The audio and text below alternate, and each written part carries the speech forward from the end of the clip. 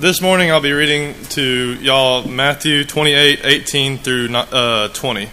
It says, "And Jesus came and said to them, All authority in heaven and on earth has been given to me. Go therefore and make disciples of all nations, baptizing them in the name of the Father and of the Son and of the Holy Spirit, teaching them to observe all that I have commanded to you. And behold, I am with you always to the end of the age."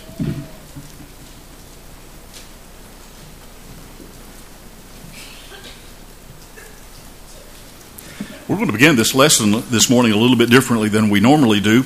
We've got some guys, hopefully by now, posted around that are going to be handing out some bookmarks. If those guys will start doing that now, I would appreciate it. Everybody that's willing to participate in this exercise, take a bookmark if you will. Don't worry about spelling. You're not going to be turning these in. There's not a test involved.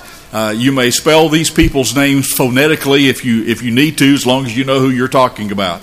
So the idea is, and those of you that were a part of our workshop a couple of weeks ago know what the bookmarks are. This is just the beginning place for an evangelistic explosion, hopefully, in this congregation. And it all starts with having some specific people in mind.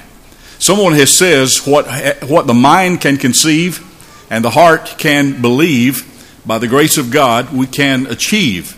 And so it all begins with thinking in terms of souls. So what we want you to do once you get one of these bookmarks, if you will, give thoughtful consideration and write 10 names of people that you would like to see led to the Lord. People that you know of who are spiritually lost, that either you or someone in this congregation will be able to interact with the Word of God and teach them what they need to do to become a New Testament Christian and to have their souls saved by God's grace and His mercy. Everybody that will, I would pray that you would participate in this. Again, bear in mind, you're not turning these back in. The whole point of the bookmark is for you to write down those 10 names of people that you know of that you would like to see led to the Lord. And then use that bookmark in your Bible, keep it in your Bible, so that every time you open your Bible, hopefully that's on a daily basis, you'll see those names and you'll be reminded of these people. Also pray for them, that their hearts might be opened to the seed of God's Word being planted in their hearts. And that's where we want to begin this process, with just thinking about people that you know of, that I know of, that need the Lord Jesus Christ in their hearts. Has everybody got a bookmark that wants one? I think just about everybody has been served at this point. Anybody hold your hand up if you want one? Let me say from a personal perspective, I remember when I became a Christian at the age of 11. Thank you guys so very much. When I became a Christian at the age of 11, I began at that point in my evening prayers before I went to sleep at night to mention the names of people that I knew of that needed to be led to the Lord, who needed salvation. And I know that's a rather young age to be doing that, but that was one of the things that I heard somebody encourage people to do, a part of the kingdom, and so I started doing that. And you have to remember that at the age of 11 in the North Georgia mountains, my sphere of influence and people that I knew was very limited, but I had 6 people that I prayed for. And over the course of time, 5 of those 6 became New Testament Christians. At least a couple of them even after I'd left to go to college. But folks, the prayers of righteous people avails much. And our intent and our desire to use the power of God encapsulated in His holy word and in touching their lives and leading them to the Lord can do immense good. And that's what we want to think about and talk about for a few minutes this morning. I think I may have told this story some years ago, but it's worth repeating because it's germane to the topic. Charles Swindoll is a well-known author, and he has a book called Dropping Your Guard. And in that book, there's a story that both fascinates and disturbs me. And it's a true story, and it's particularly interesting to me because my sweet wife is from Atlanta, and we lived over there in Gwinnett County for 15 years while we were raising our kids. And so the story has to do with how the Church of God Grill got its name. That you heard right, the Church of God Grill. Swindoll kind of explains that that story in one quick paragraph, and let me share it with you in his words.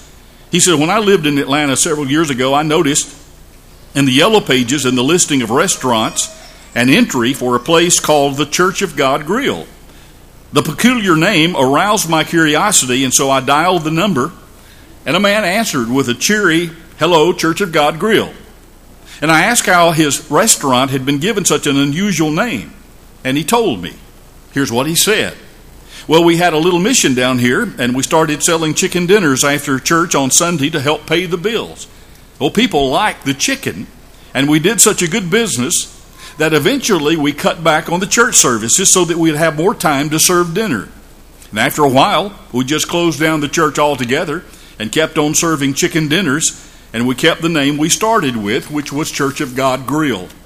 I think Swindoll's story shows how easy it is for churches to lose their perspective and to lose sight of our main mission as the Church of the Lord. Is it possible to ever see a sign that says Church of Christ Grill? Well, I pray not. I hope that we never lose our moorings to the point that that's what we become. But that's our certain destiny if we ever forget what our primary business is, and that's the saving of souls and the making of disciples. That's what Jesus said in our text that we're to be about. And we're going to look at that text again in just a moment. See, when we lose our focus, we might as well just be serving chicken dinners.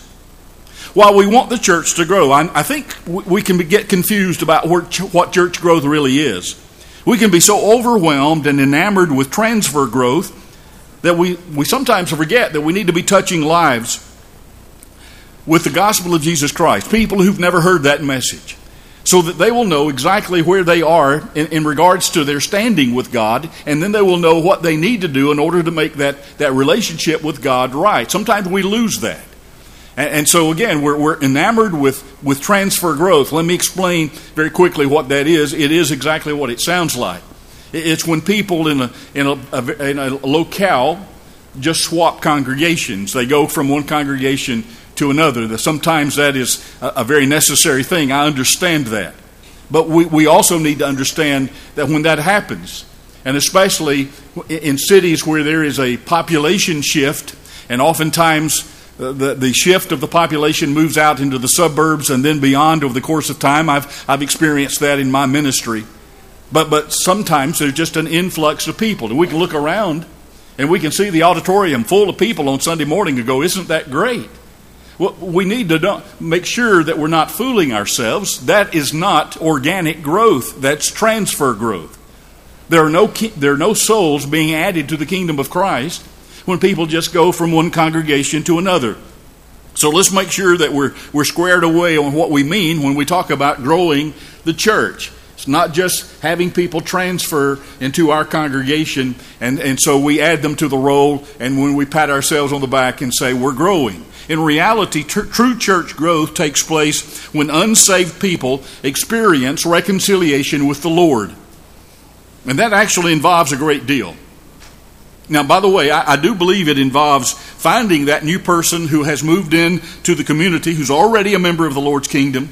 They just moved in, and so we're helping him or her to assimilate themselves into the work of the Lord in the local congregation and assisting them in their Christian service. We're not excluding that at all. That is a vital part, I think, of the life and the ongoing of the church of the Lord. But I still believe that the real effort that we need to be making is the preparation of our own people to be involved in what Paul called the ministry of reconciliation. Now, if you've read the New Testament at all, you're familiar with that term. If not, turn to 2 Corinthians chapter 5 for just a moment, and we will familiarize ourselves with it together. 2 Corinthians 5, and I'm going to be reading verses 18 and 19. Listen to what Paul says about the work that he, as a gospel preacher, was involved in.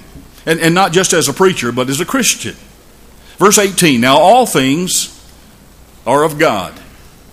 That's the beginning point. Everything that we know, everything that we are, all starts with God as the originator, who has reconciled us to himself through Jesus Christ and has given us the ministry of reconciliation. if you're not squared away, if you forget sometime what it is that we as the church ought to be doing, Paul identifies that very clearly for us in this passage. We are to be involved in the ministry of reconciliation. Notice verse 19. That is, that God was in Christ reconciling the world to himself, not imputing their trespasses to them, and has committed to us the word of reconciliation. So the ministry of reconciliation only takes place when we use the word of reconciliation. The holy word of God is the only thing that can reconcile lost men and women back to Jesus' side.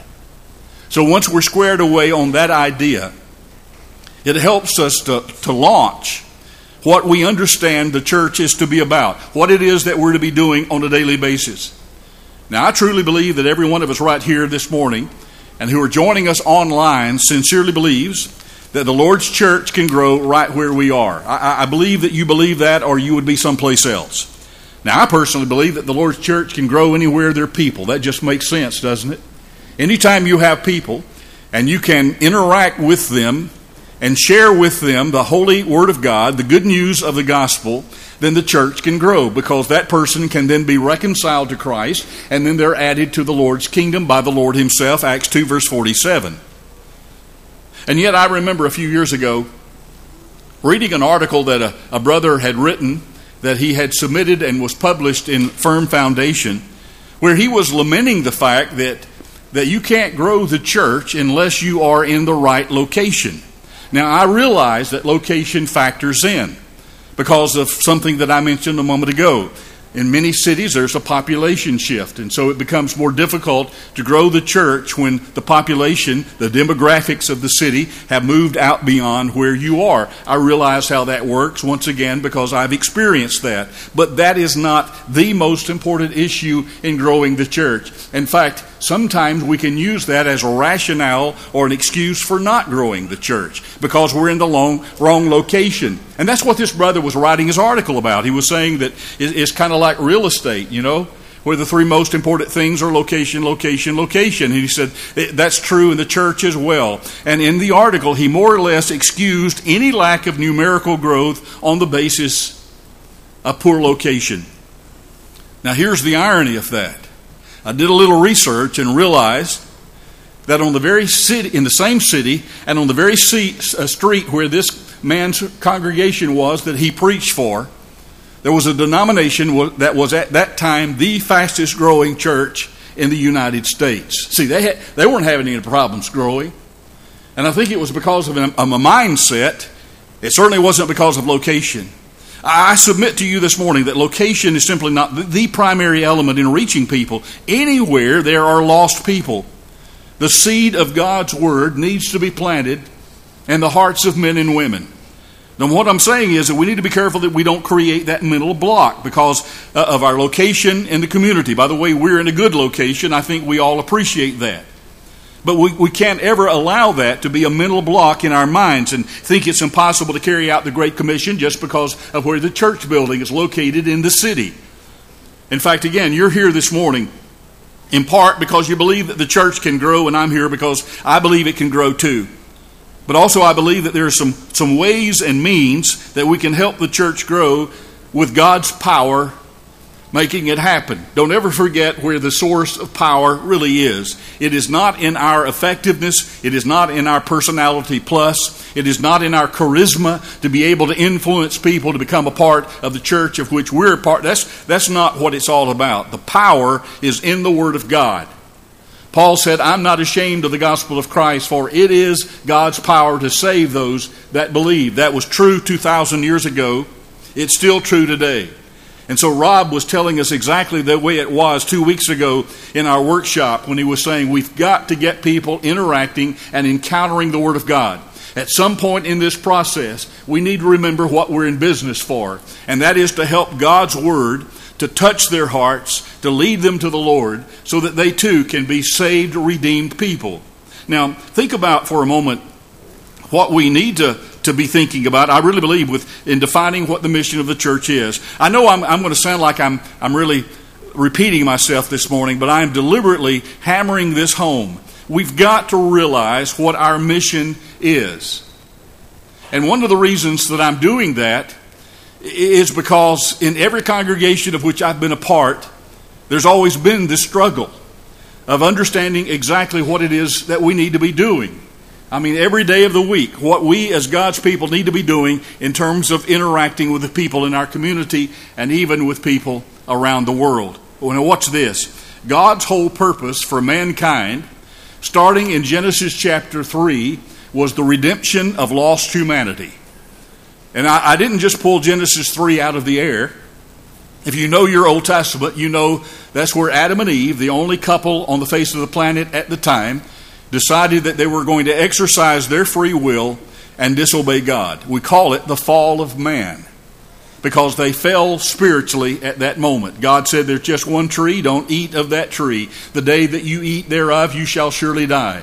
They decided that they knew better than God, and so with Satan's urging and his direction, Eve was deceived. She gave the fruit to her husband, and he partook of that fruit, and they both were then thrust out of the garden and away from the tree of life. There's all kinds of implications, and there's all kinds of great sermons, but you're not going to get all of them this morning. I just wanted you to know that you can't turn in your Bible more than 2 or 3 pages until you find that man has messed up the situation.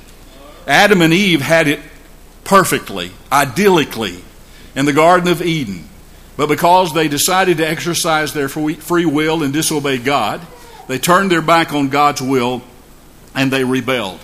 And then later on, down the course of history, thousands of years later, we know, of course, that Jesus came with the perfect solution to the fall of man. And I don't mean just for Adam and Eve, I mean for every one of us who've been affected by the sin that was introduced the day that Adam and Eve died. I don't believe that we share in their guilt, but I do believe that we share in the consequences of the introduction of sin into this world.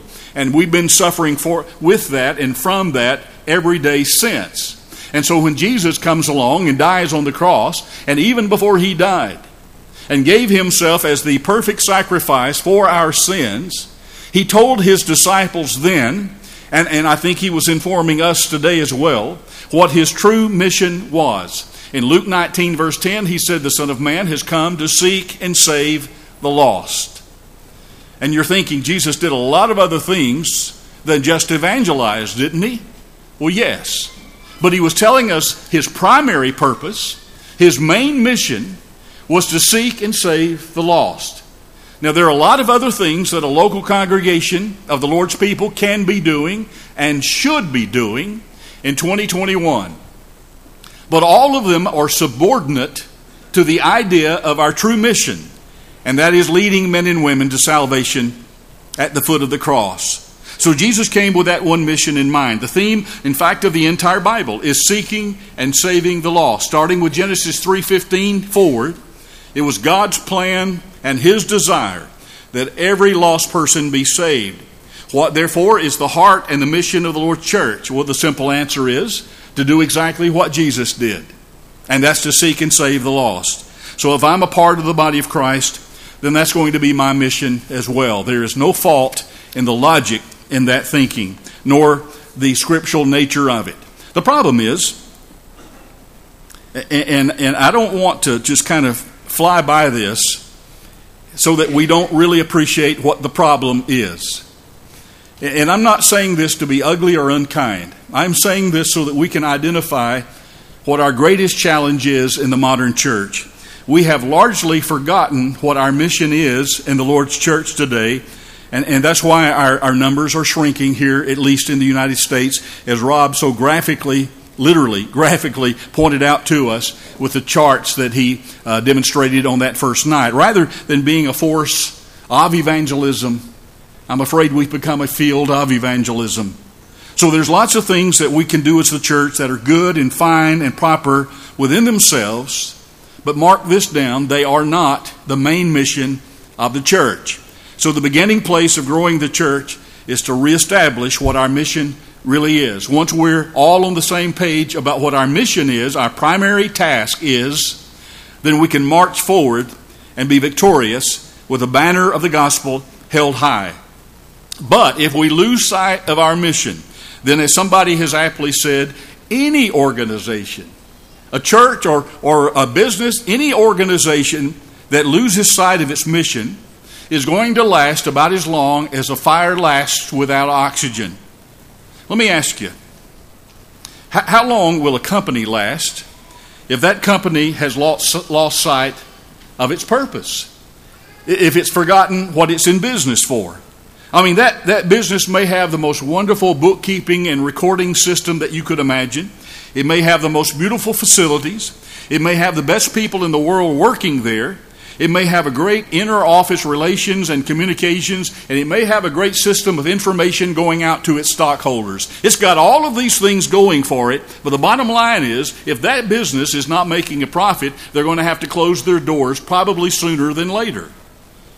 And I think in a very real way, in a very similar way, the church simply has to remember what we're in business for.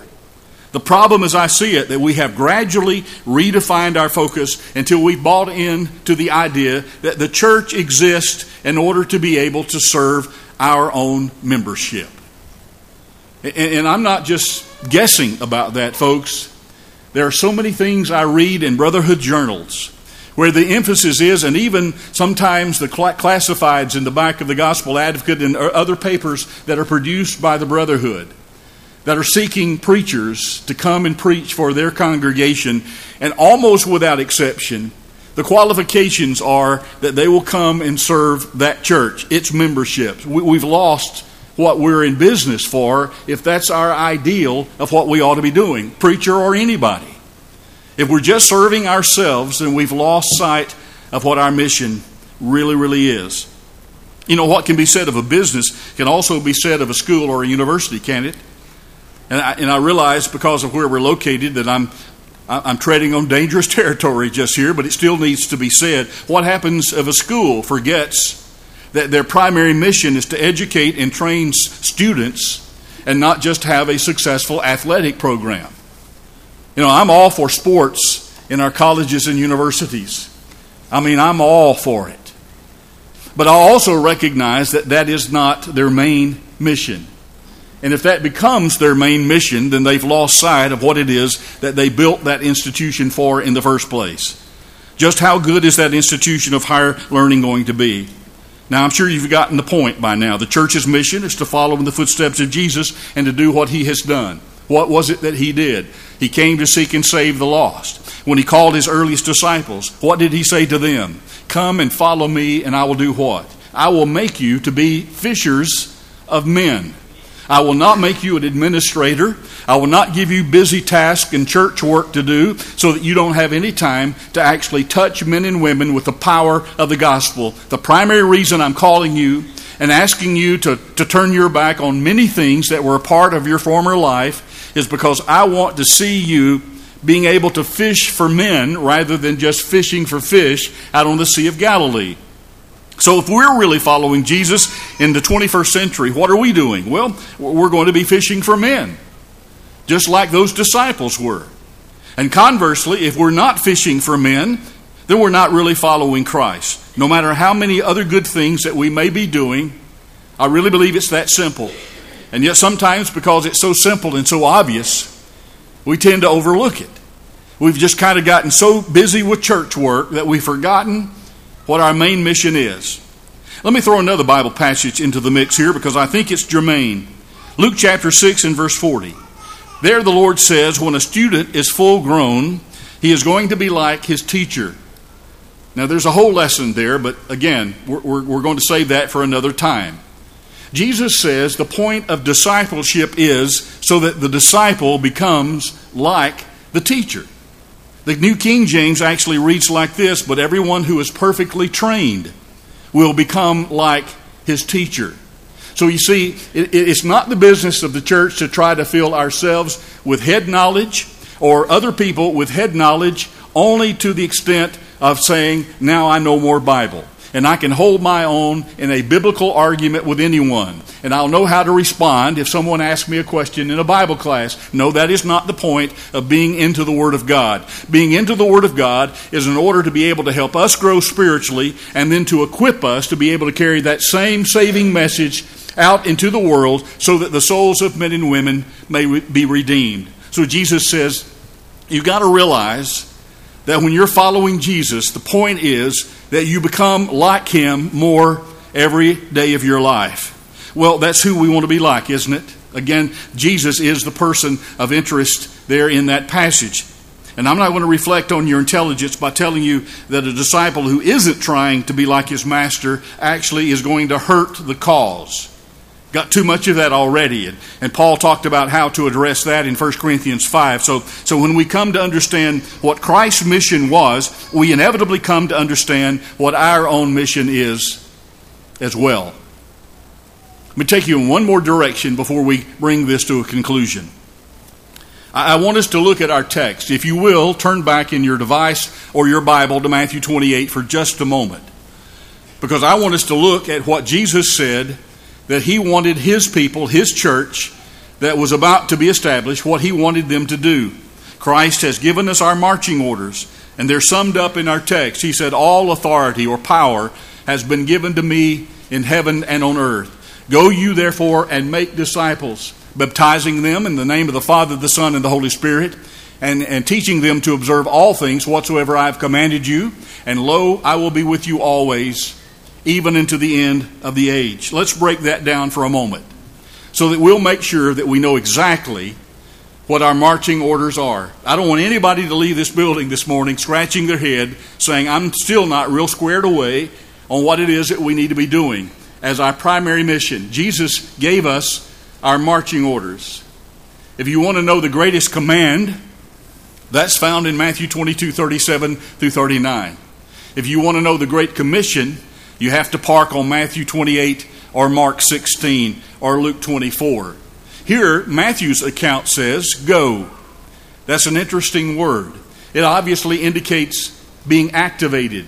We're actuating the premise, the mission that Jesus said that we as His people are to be involved in. By the way, this word go is more literally translated as you go, or even after you have gone. That's why I titled this lesson what I titled it this morning, As You Go, because that's exactly what Jesus said that His disciples then and now are to be involved in. So as you go, or after you have gone, here's what I want you to do. I want you to make disciples of all nations. And you're going to do that by evangelizing and by edifying and by equipping. And then I want you to baptize them in the name of the Godhead, because that is a part of God's desire and design for lost humanity. And then teaching them to observe all things whatsoever I have commanded. I think you've noticed, those of you who've been a part of the kingdom of Christ for any length of time, that when a person becomes a brand new Christian, they've confessed the Lord, they've repented of their past sins, and they've been baptized, immersed in water to have their sins washed away, because that's God's plan, clearly indicated 8 times in the book of Acts, the book of conversions. That when that person comes out of the water, they don't ever know everything there is to know about their Christian life and what God would have them to be doing. I think that's a part of what Jesus instructed His disciples and us to be doing, teaching them to observe all things whatsoever I've commanded you. And so Christianity is in fact a lifelong learning experience, isn't it? We just keep on learning. And the more we learn, the more we delve into the book and we learn even more. And then we learn how to apply that to our lives on a daily and in a practical way. By the way, let me add this too. I believe a part of the teaching them to observe all things, part of the Great Commission, was when Jesus was at least implying to His disciples that as you're teaching them, as you're planting the seed of the Word of God in their hearts, you need to be teaching them at that moment, even more before they make the decision to follow Jesus, that when they become a child of God, everything that the Lord commands them to do in His Word, they're going to do. Now, you don't know all of that yet. That's what studying and learning and growing is all about. But I want you to know that before you're baptized, that you have that understanding, that as soon as you find out that this is the will of God for you, you're going to do it. You're going to observe all things that the Lord has commanded. I think that's a part of the command as well. And then there's that blessed promise, I will be with you always, even unto the end of the age. And then we have that blessing. The point of all of this, folks, is man, this is powerful stuff. The point of the Great Commission is that I am and you are to intentionally, deliberately be making disciples wherever we go. Whatever day of the week it is, whatever time is registered on the clock, wherever our locale may be at the moment, we're to be making disciples. That is to be our mentality. And I'm afraid that the perception that we've come to have in the church is that evangelism and disciple making is just a team of people, an elite group of people within the local congregation that's somewhat like a spiritual SWAT team. You know, they're the Delta Force. And they've got their briefcases and their literature and their tracts and their audio-visual equipment. By the way, I'm not belittling those things. If those things work for you, then God bless you as you go and you use those things. I am of the opinion that there are going to be a lot of people in heaven because of Joe Miller film strips. Some of you remember those. Whatever methodology that you're using, God bless you as you use it. So I'm not minimizing those things, but we've come to believe that that's the only part of the church that needs to be evangelistic. And so I'm either on the Delta Force or I'm not winning souls at all. But the Bible says that every one of us who has become a disciple of Jesus needs to be interested and involved in winning souls at some level. Can we all do the same thing in doing that? Not necessarily. We're all gifts. Paul, we're all different people, and Paul accommodates that giftedness in 1 Corinthians 12. He accommodates our individuality. And he says, whatever it is, whatever your gift and your talent is in the kingdom of Christ, you can use that in order to be able to win people to Christ. I believe Paul, because he was inspired when he wrote that. I believe God meant exactly what he said. But the Bible says we all need to be winning souls in some way. But if we develop that SWAT team mentality, then we come to think that, again, that's the only segment of the church that needs to be evangelizing, when in reality, that is not the only way, maybe not even the most effective way, to reach people for the Lord. So if I'm on the SWAT team and we've picked Tuesday night to go out and do personal work, if that works, then let's do that. But there's a lot more people involved in soul winning than just that Delta Force. Remember, once again, the text says that the message of the Great Commission is, as you go. After you have gone out in the various walks of your life on a daily basis, you needed to be doing what? You need to be making disciples. So you get to thinking, well, if I can't be down at the church building on Tuesday nights, then I can't ever win anybody to Christ. No, look at the Great Commission again and ask yourself, where am I going to be on Tuesday or Thursday or whatever night of the week? Well, I'm going to be on a business trip to Kansas City. Well, fine. While you're on the plane, as you go, remember to be looking for opportunities to make disciples and to speak a word for Jesus. I believe that if we will do that consistently, it will become second nature to us. Wherever we go, whether it's in the supermarket or on an airplane flying around the world, we'll begin looking for opportunities to be able to speak a word for the Lord and to be able to make disciples for Jesus Christ. Have you ever talked to somebody about spiritual matters that was from a different city or a different state? You know, maybe you bumped into them on vacation or on a business trip, and you got to talking about spiritual matters. And you probably got to thinking at some point, you know, if eventually someone else was able to lead this person to the point of conversion, that wouldn't help the numbers back at home at all. You know, because here they are in a different state than where I go to church, and so we're not really growing the local church. You know what you are growing? You're growing the kingdom of Christ. That's what the Great Commission is all about. It doesn't matter if you're adding to the local numbers and the records and the role of the local congregation. What matters is that men and women are being added to the kingdom of Christ by the power of God Himself. That's really what the Great Commission is all about. It's having that kind of mentality.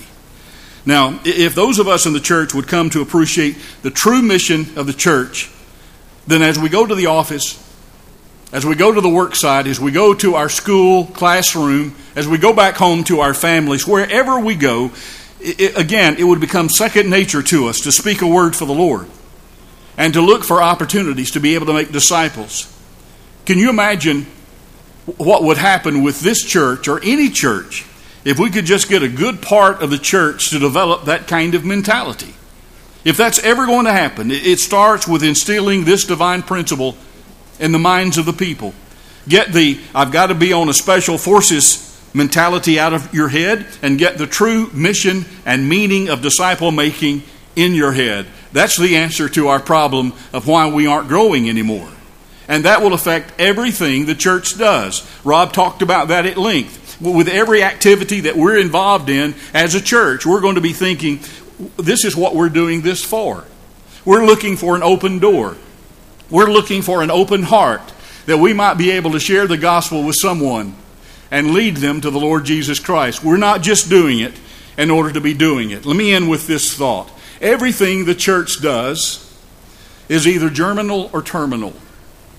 Here's what I mean by that. If an activity of the church is terminal, that means that once the activity is finished, that's all we do. We don't take it any farther, and we're finished. I think that oftentimes, back when we had our bus ministries, that's what we did. The idea was to bring the kids into the church building and to teach them, and that's important. But we also meant to, as step 2, to contact and bring their parents in and teach them as well. We never got to step 2. So that was a terminal activity. We just had a lot of kids on the bus that we brought to the church building, and eventually that ran its course. We can do that with everything that the church is involved in if we're not careful. When we take groceries to a needy family, when we take teddy bears to the children in the hospital, when we cook a meal for someone who has just lost a loved one, whatever it is that we're doing, that's all we do, then that's terminal activity and terminal thinking. All of those things, by the way, are good things, and they are needed things. And a congregation needs to give attention to all of those things that I have just enumerated. But they are not all there is to the ministry of reconciliation. People must be helped to address their spiritual needs with the Word of God. And if we're not doing that, then we're not doing and fulfilling the mission that Christ had in mind when He said, "Go make disciples of all nations."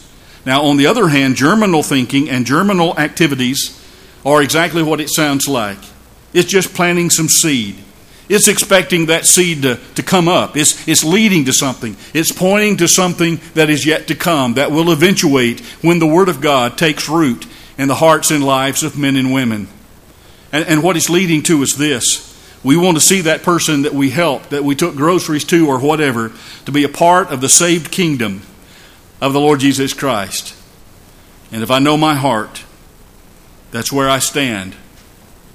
I've always believed and preached that we can all be involved in soul winning in some way, even though we clearly don't all have the same talents or abilities, and that's a part of God's plan for His church as well. But all of us can lead souls to Christ in some way at some level.